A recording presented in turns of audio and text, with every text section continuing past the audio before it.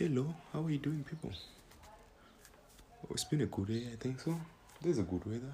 It's summer, At least not where I'm living. So, welcome to my podcast, people. Let's go through the first thing we're going to do today. We're going to talk about myself. Yeah. It's been a long journey. Yes. I've been going through a lot. At least I finished my first year. Yeah. Freshman is over. Freshman year is over. And can't wait for sophomore year. Yeah, I think so. And my motto for the first year that made me survive was fake it until you make it. And I just made it. That's what I can tell you. I did the bare minimum. I couldn't find focus to do anything. I was just struggling and going through everything, Here I am. I made it. And sophomore year is coming. Now, there are a lot of people going next year for their freshman year. And what I can say is, it's not going to be easy, no. It's going to be a hard year, especially for international students. It's never easy, yeah.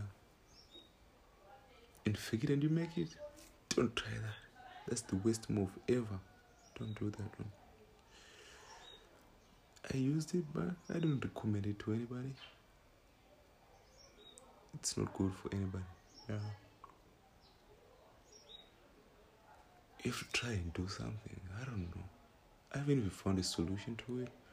But these 3 months are supposed to be my journey. During the summer, I didn't take internship or research or anything. Went back home. Just sitting up to now. It's been 2 weeks. Yeah.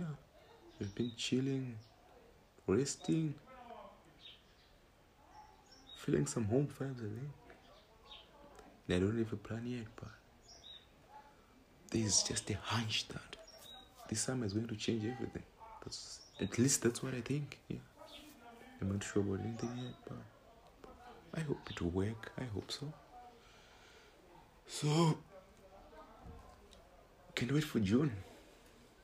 Maybe there's something that's going to change in that month, yeah. Because home, yeah, it's not a dream, but we'll work with that. So, let's embark on this journey together. Can't wait for you to listen to the next episode. Thank you. This is your host, Emmanuel. See you in the next episode.